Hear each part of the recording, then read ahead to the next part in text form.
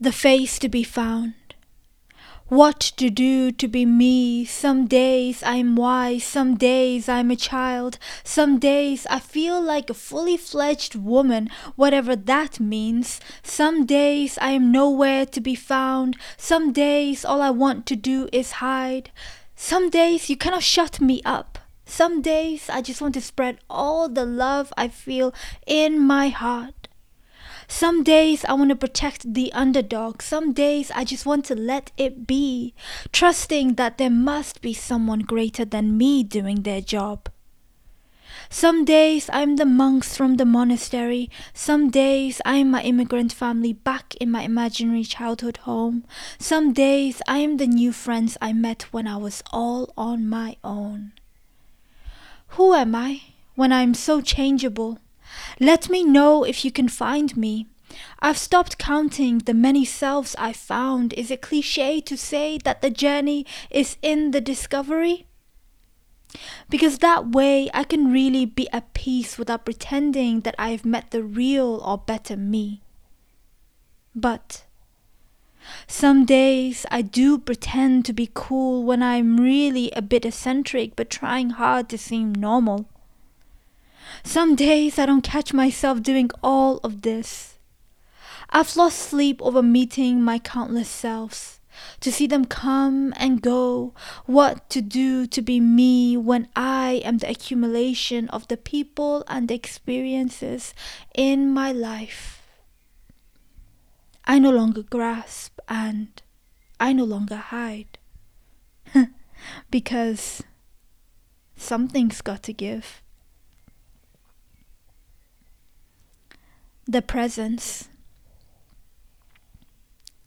I am alone in the moments when I am both near the truest thing that nourish me from the inside. Where does this self go when I am not meeting them? In the water, on a mountain, on a canvas, in front of a blank page. Where does this self go when I am too busy and momentum strikes in my life, with things and people to attend to? Yet, when it all falls away and my responsibilities have disappeared, it comes back again, quiet and tempting. When I think this self has left me forever, when I think I have betrayed myself, I meet them once again. In the water, on a mountain, on a canvas, in front of a blank page, patient and loyal as ever. I am here. I am home. To this self, I will always be known.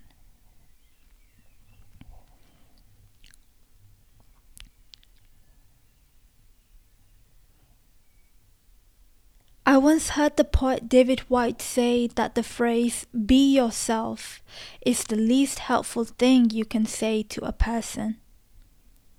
The first poem you heard is talking about the struggle of meeting our true selves.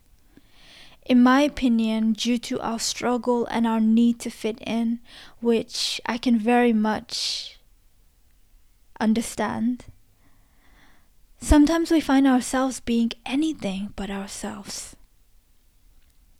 It is the very essence of human nature that our environment, including the places and the people to whom we are surrounded by, makes up a large proportion of who we are and who we become.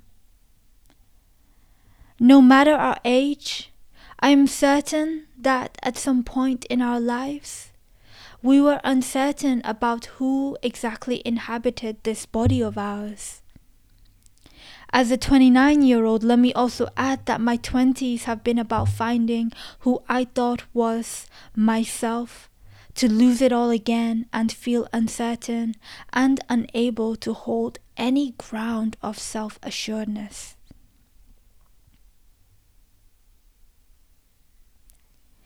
Is self-assuredness even the ground that we should seek to be standing on?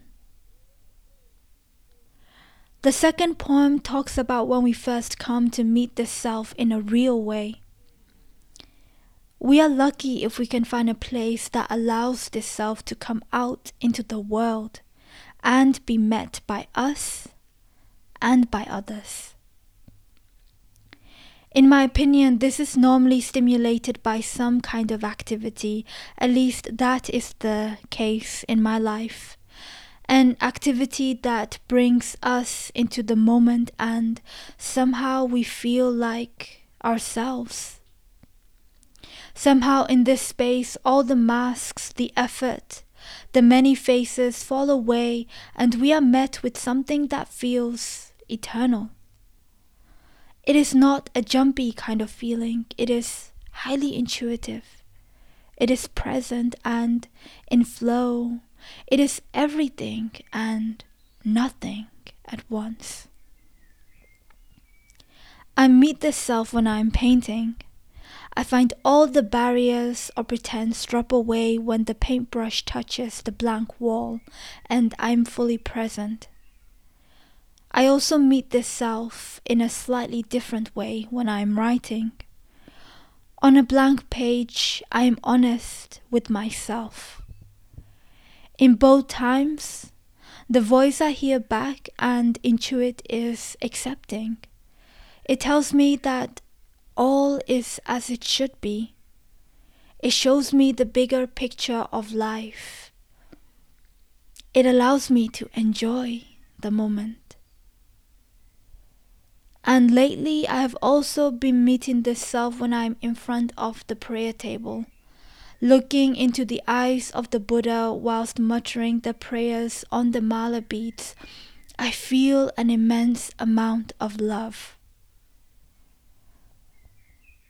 I know that in my sister's case, this is when she is outdoors and doing active things, activities like being in the water, surfing, or figuring out a route to climb on the climbing wall.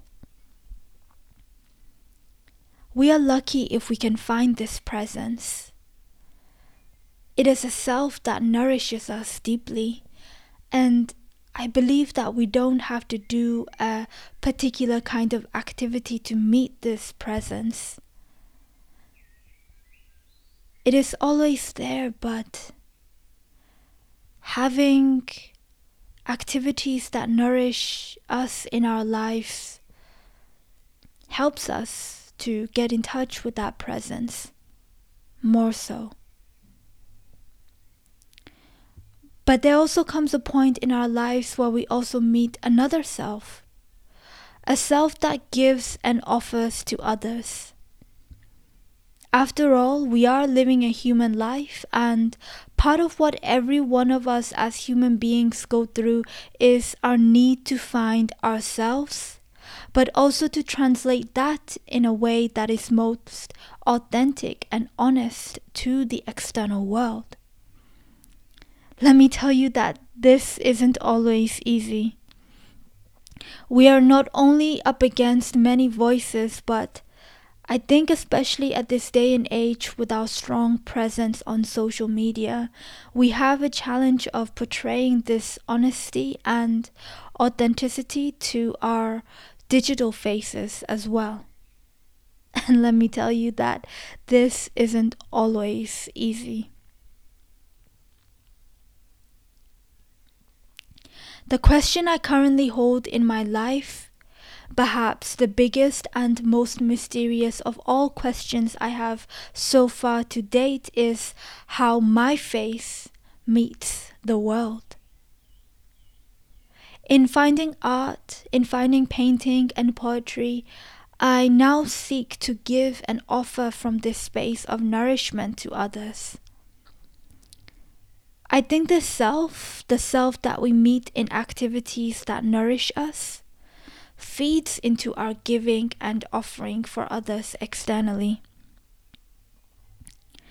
But the funny thing that I'm realizing right now is that we don't have to make them identical.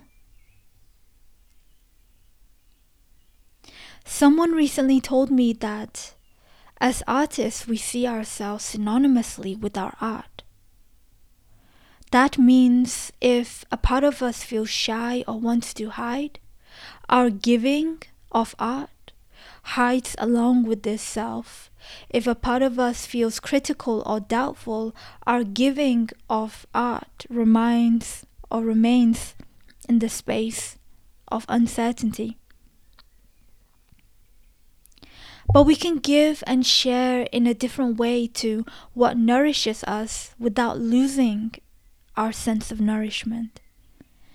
What nourishes us can still be present, but we can allow it to have a bit of breathing space so that this nourishment has the opportunity to meet another, be it an environment or a person. I think that this is very relevant for artists to contemplate on, as I am recently doing so myself. This is deep, I know. I'm still peeling the layers of this realization as well. The main thing is the space we can leave when our being ourselves meets the external world. For artists, I guess this will be the space we allow to exist so that our artwork is not just a form of our own nourishment, but something we practice so that we can give it to someone else, so they can feel the kind of nourishment we feel. But that form of giving can look even so slightly different than what we imagine or think it should be. Because what nourishes all of us will vary. It can look similar, but different. The same sense of nourishment can still be there, regardless of the form that it takes. In this way, we are accepting ourselves. We are also giving and offering from a space of nourishment from within and with love. This also means that we can use our humanly bodies and minds and work with our souls to create our livelihoods and an exchange of energy. We cannot forget this exchange of energy, no matter how real our sense of security may seem. This is important as a human being. We are always finding ways to self-actualize, to exert our energy into what is meaningful for us.